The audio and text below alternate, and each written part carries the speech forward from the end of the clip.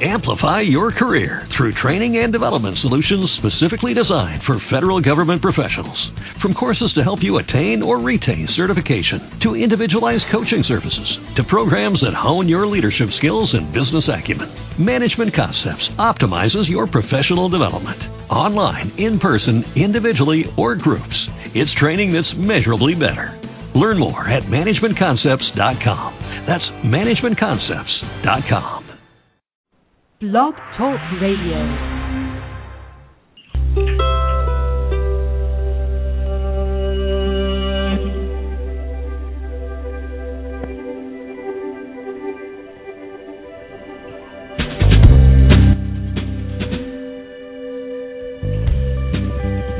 Good day. It's Tuesday, February 26th, 2013. You're listening to The Mind Whisperer. Welcome to the program.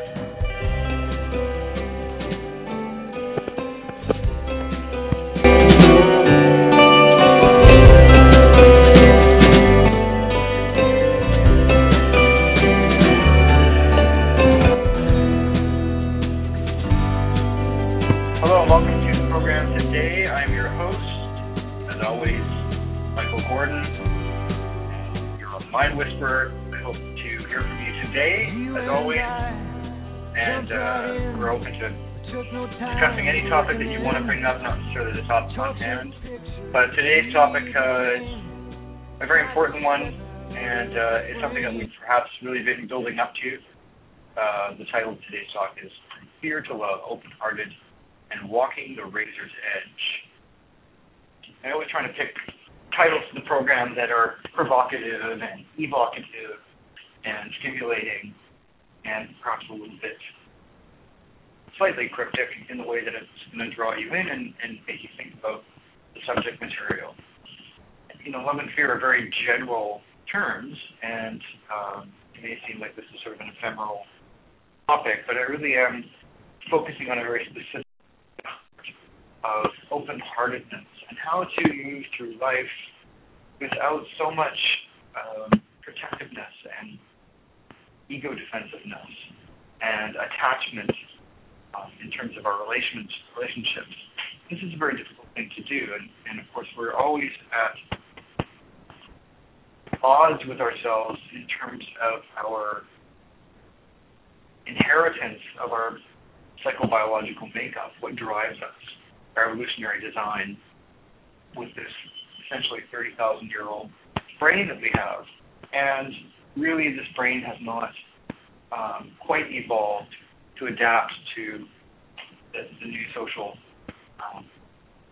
relationships that we have in our relationship to the world, and particularly, information technology and the rule of information in the modern age, and the way we relate to each other through social media, etc.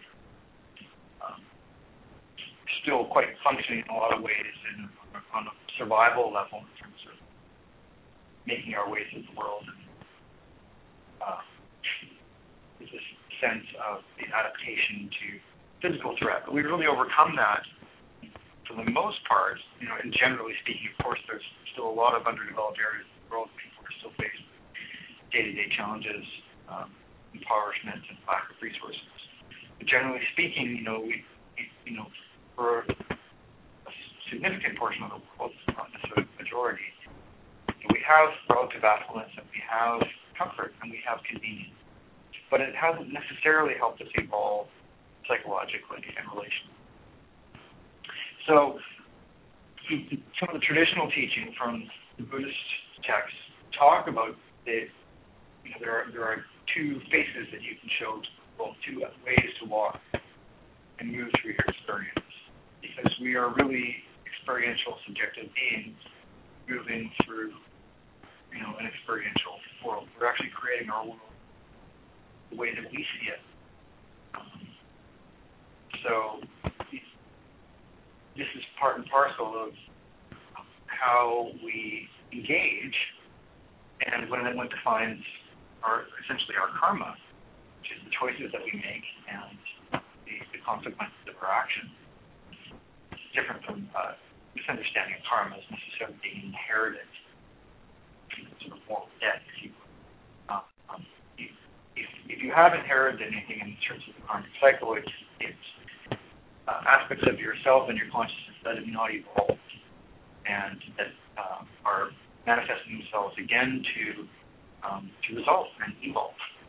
And so how do we do that? How do we wake up consciously in our own lifetime and approach our relationship to existence and to other beings in a more conscientious way? And really that's where we come back to this question of love or fear. One of my favorite quotes regarding that, and it's something that, relates more to romantic love and in terms of how we fuel down and attach our sense of self and completion through seeking, romantic pairing with a person. And again, there is a biological evolutionary imperative there to pair bond as part of the survival of the species. But one of my favorite quotes comes from the Sufi mystic Rumi, wonderful poet. There's an incredible amount of depth to Rumi's quotations and teachings, writings. And this one really stands out, and I hope it offers you something today. Your task is not to seek love, but merely to seek and find all the barriers within yourself that you have built against it. Let me say that again. Your task is not to seek for love, but merely to seek and find all the barriers within yourself that you have built against it. Such a fantastic sentiment and teaching, really. And that is that we place all of our focus and attention and intention on being able to attract love towards us. Somehow this will validate our existence as we are. It will give us that kind of comfort and security and completion and knowing and belonging that we all aim to have. And again, from a developmental psychology point of view, you could say that that is sort of the healing of the abandonment from our early development phase, where we start to differentiate from our initial objects of love and our parents and our de facto entangled association with beingness in the world and how we're shaped and guided into trying to transition into some kind of sense of security in relationship with others. And that primary attachment goes back to what Freud termed the oceanic experience of the womb. And so we emerge from this sort of perfect state, really, of beingness and non-attachment and being cared for and nurtured in the womb into this very world of phenomena and stimulation and experience, stimuli, and all of the ways that we associate our experiences and the things that we have to deal with in our lifetime. And so love is an area where we really pile on a big story about who we are and what we deserve and what's possible for us. And so we are at risk, really, to defaulting, probably a good way to put it, to our biological design or the physical functionality of our brain, so the reprogramming, which is fight or flight response. And so this is the question of Buddhist text, really to tap into the higher consciousness, into the innate wisdom, and really simply put, just the insight that we can gain from two things. One is self-awareness. So in the contemplative practice, it's not necessarily Buddhist, but any contemplative practice of self-inquiry through meditation, self-study, self-discipline, you're going to develop a trait we call meta-awareness, that's meta-cognition, the ability to witness and observe the function of your own mind and the way that we experience it as sort of a higher awareness. And then there is another aspect was, more profound in a way, and that is simply the experience of being, to just be present and just abide in a compassionate way with what you're experiencing in your heart. And this is where we tend to shut down. This is what we've referred to in previous programs in terms of the challenges around being vulnerable. And there is a sort of a knee-jerk response that goes with the fragility, the experience of not having any sort of secure ground and not having any control over outcome, and the feeling of being open and prone in being vulnerable. But it's also where we get to experience tenderness and affection and sense of interconnection, interdependency, and love. And so this is a very profound notion that to fully experience love and life, you have to really be open-hearted. And in the Buddhist approach, let's call it, or tradition, one of the fundamental terms is bodhicitta. And bodhicitta means Buddha mind, or Buddha nature.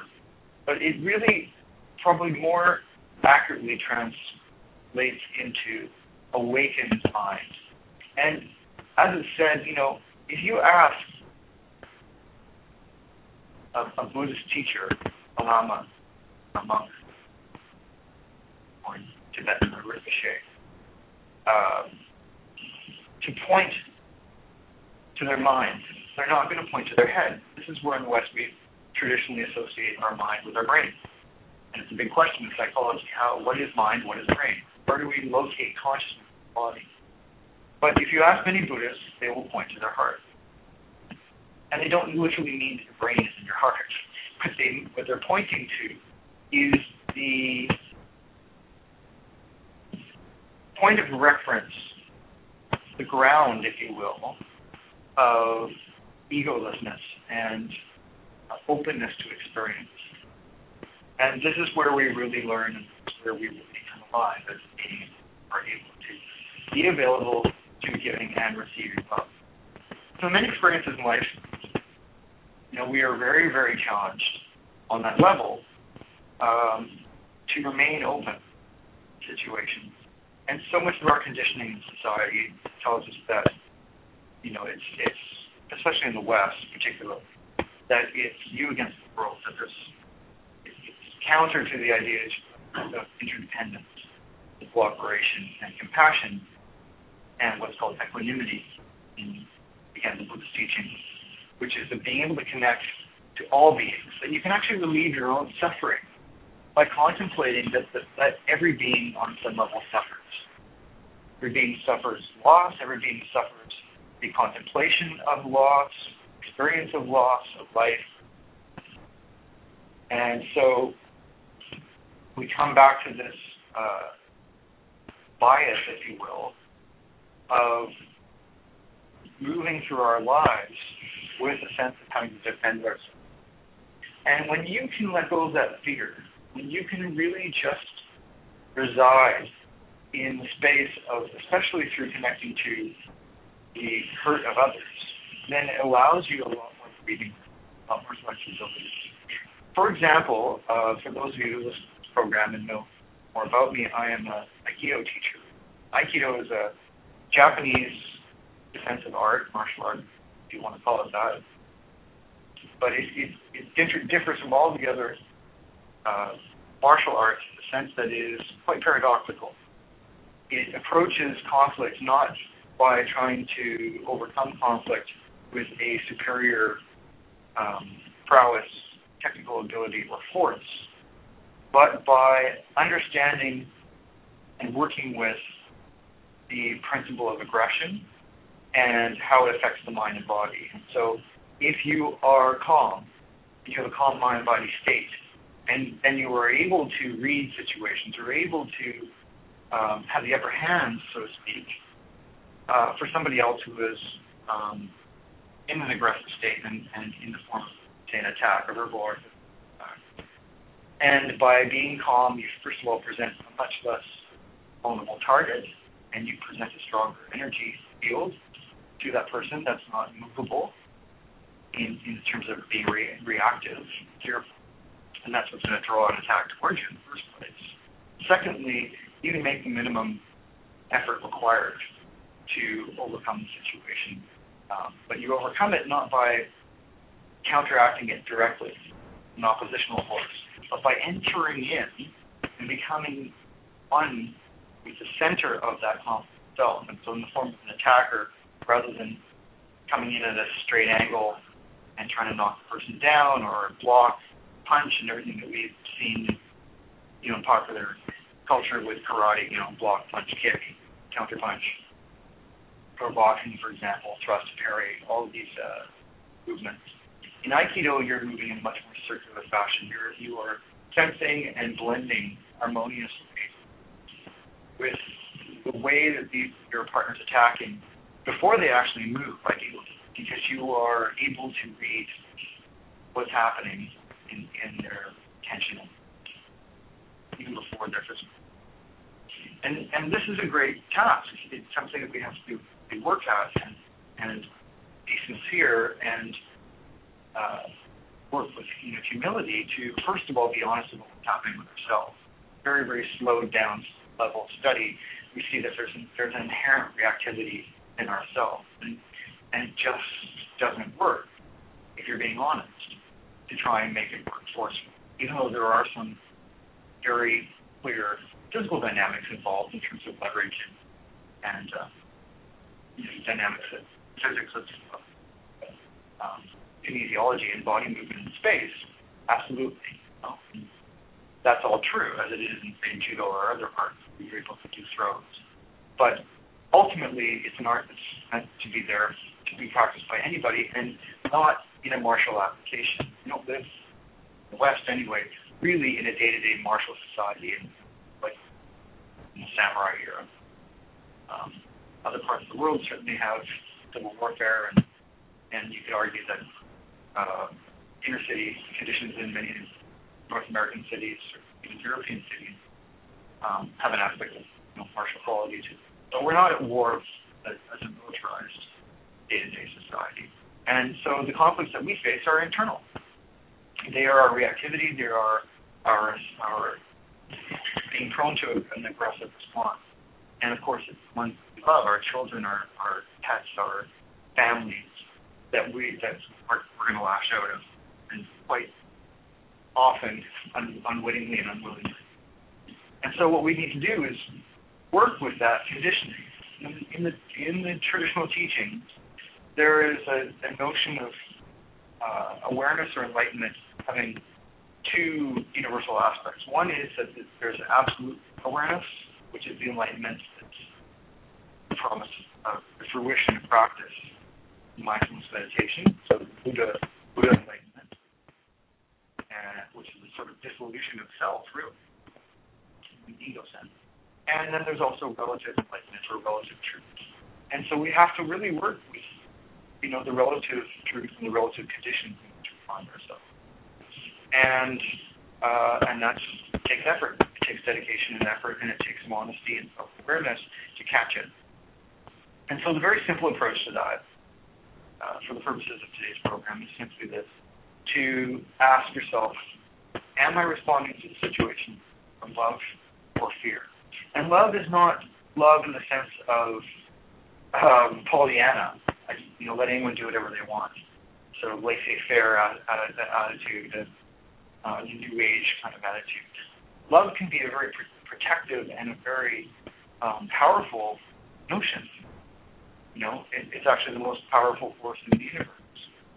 But we'll continue this program next time and explore the issue further. Really, it does come down to the having the courage to be present with the situation and be open, without obviously taking it a physical and letting a boundary collapse where you're going to be suffering yourself. But I'll end with this, and this is a very profound notion. That is, the word courage actually has its roots in the French word coeur. Coeur means heart. So courage means to have heart, So what we think of as being bravery and acts of fearlessness and bravado and valor and all these things, really at the root, the core meaning there is to be of heart. And so when you care, when you're a person of passion and you care, and you're for a person of principle, then you have more what we think of as the trait of courage and fearlessness. So we can look today at fearlessness not being the absence of fear, but the ability to move through fear and to come back to that quality of love, which is protective and of everyone involved. And sometimes that means having a boundary with someone else because you need to protect them from themselves. That's a lot for today, and we've extended the program to 30 minutes because these talks are just go by too quickly. And once again, we find ourselves extending it to a part 2. But I hope you've enjoyed today's program.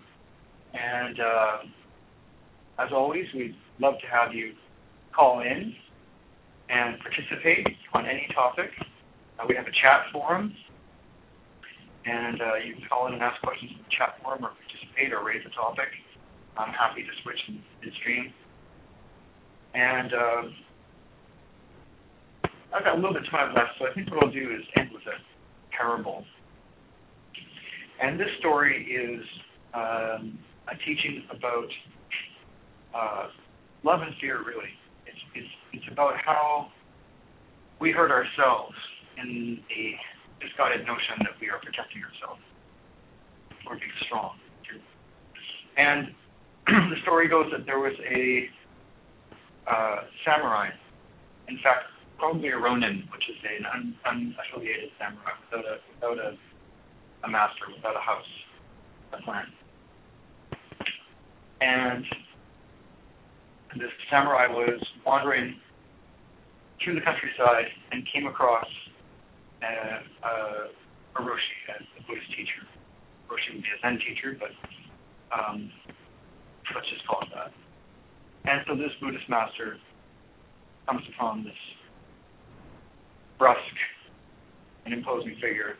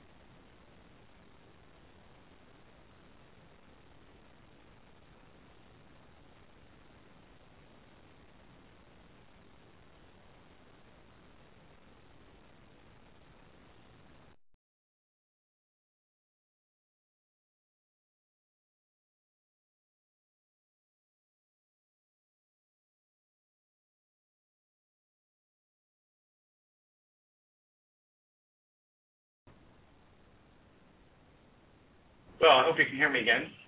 Hello there. Sorry about that. Technical glitch. The call dropped into the show. But I'm back on, and just a few minutes left here, and we're just picking up our story about the samurai and the Zen master, Buddhist teacher. And so the samurai says, "Old man, I have no patience for your tricks today. I demand you just teach me what you know." And the old man says, "Fair enough." He says, "Do you know the difference between heaven and hell?"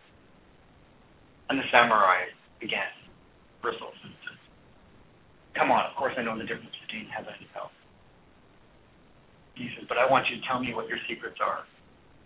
And the old man says, again, I'm not going to waste my breath on such an individual. And so the samurai draws his weapon, which means you're going to draw blood. Life or death has now just been tested. And raises his samurai sword, his katana, above his head, says, "I'm warning you, old man. I'm asking you one more time, and then I'm going to lower my blade and cleave you in two. Tell me,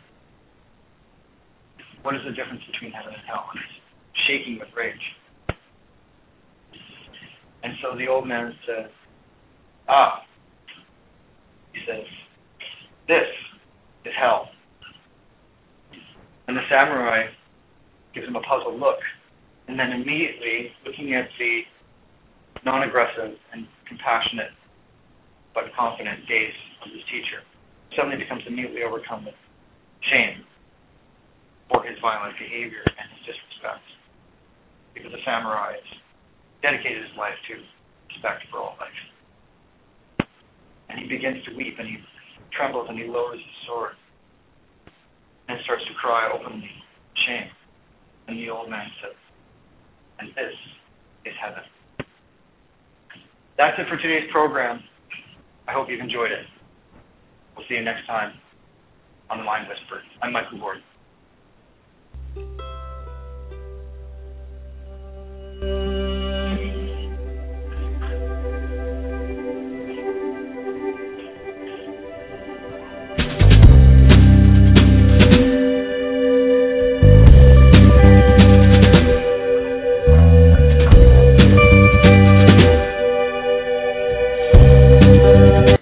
Lucky Land Slots, you can get lucky just about anywhere. Dearly beloved, we are gathered here today to... Has anyone seen the bride and groom? Sorry, we're here. We were getting lucky in the limo and we lost track of time. No, Lucky Land Casino, with cash prizes that add up quicker than a guest registry. In that case, I pronounce you lucky. Play for free at LuckyLandSlots.com. Daily bonuses are waiting. No purchase necessary. Void where prohibited by law. 18+. Terms and conditions apply. See website for details. Hey guys, it is Ryan. I'm not sure if you know this about me, but I'm a bit of a fun fanatic when I can. I like to work, but I like fun too. It's a thing. And now the truth is out there. I can tell you about my favorite place to have fun. Chumba Casino. They have hundreds of social casino style games to choose from with new games released each week. You can play for free anytime, anywhere. And each day brings a new chance to collect daily bonuses. So join me in the fun. Sign up now at ChumbaCasino.com. No purchase necessary. VGW Group. Void where prohibited by law. See terms and conditions. 18+.